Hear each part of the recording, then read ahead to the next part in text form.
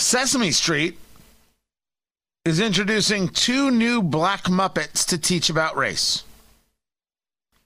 Okay. Weren't they multicolored before? Like, isn't Elmo red? Elmo is red, and I actually thought they had already done this already. I saw the story. I'm like, okay, I thought we had already been through this with Sesame Street.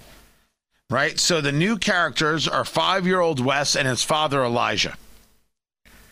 And it's got the ABCs of racial literacy. Now, here's where I think it gets interesting. Tony Katz today, it's good to be with you.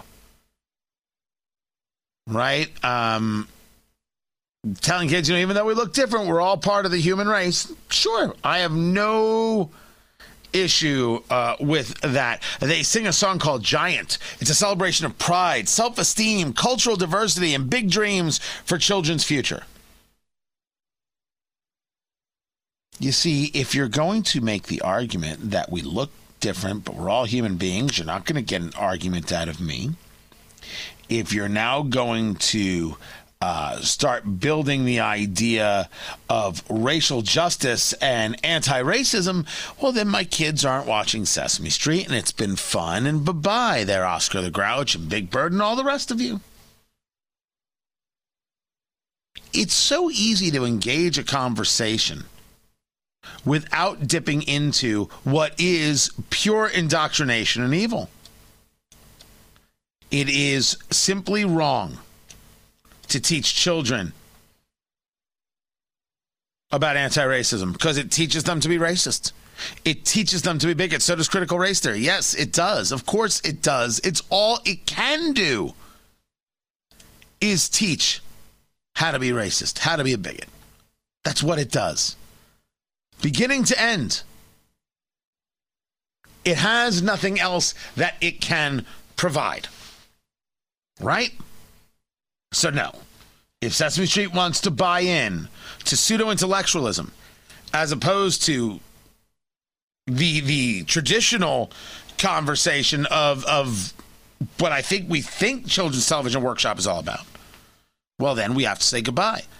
And then let more and more people question, how come you get all this public TV and yet you get to make all this money on the other side?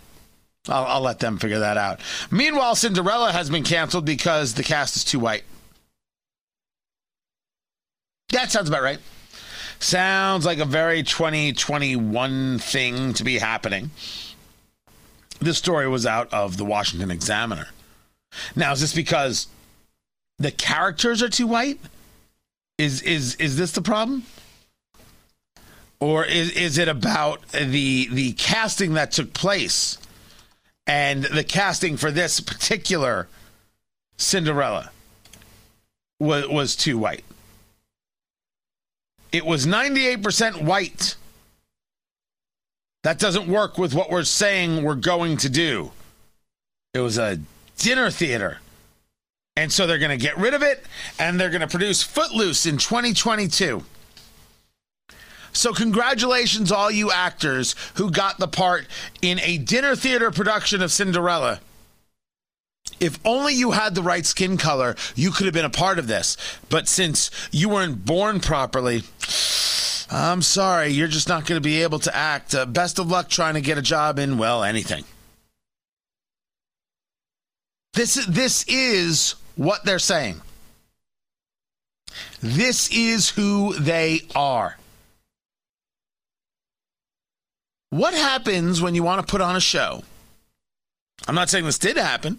I'm asking what happens when you want to put on a show and the people who try out are all of one color. What happens? You wanted to have a really diverse cast, but these are the people who tried out. These are the people who tried out. This is all you got. So you're telling me you can't do the show? That's what they're saying. That's what the artistic director is saying. The company said our hope in beginning the production process again with a new title will allow us to put into practice an intentional process based on the work we have been doing towards equity and inclusivity. But equity and inclusivity mean you can't do a show. You put out a casting call, and the people who responded were white. It's Cinderella. Cinderella can be any color. You think someone's going to be upset if Cinderella's black? You're out of your head. You're out of your head. But if the only people who show up are white, what are you going to do? How about this? Everybody who shows up is Latino or Hispanic. Honestly, I don't know which way the things are said these days. If everybody who showed up to audition is Hispanic, and therefore that's who you cast, can the show go on, or is the show not diverse enough? Honestly, I don't have the answer. I'm going to leave that to you people to figure out. You lunatics. You're the ones who want to live in this world. I just want to watch. I just want to watch you suffer. Now, the truth is, I would rather you didn't suffer. I would rather we didn't have to have these conversations at all. I would rather we weren't all fakakta crazy.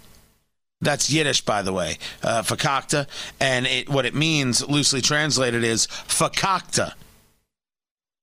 I mean, there's only just one way to say it. But you're the ones who want this. Now you figure it out. You figure out why, for all of your work and all your commitment to diversity, equity, and inclusion, you're such a bunch of no good bigots. We'll just sit here and wait for you to explain it to us. We don't know why you're so hateful. We don't know why you're so racist, but you are. And even when you know better, you just still can't do it right.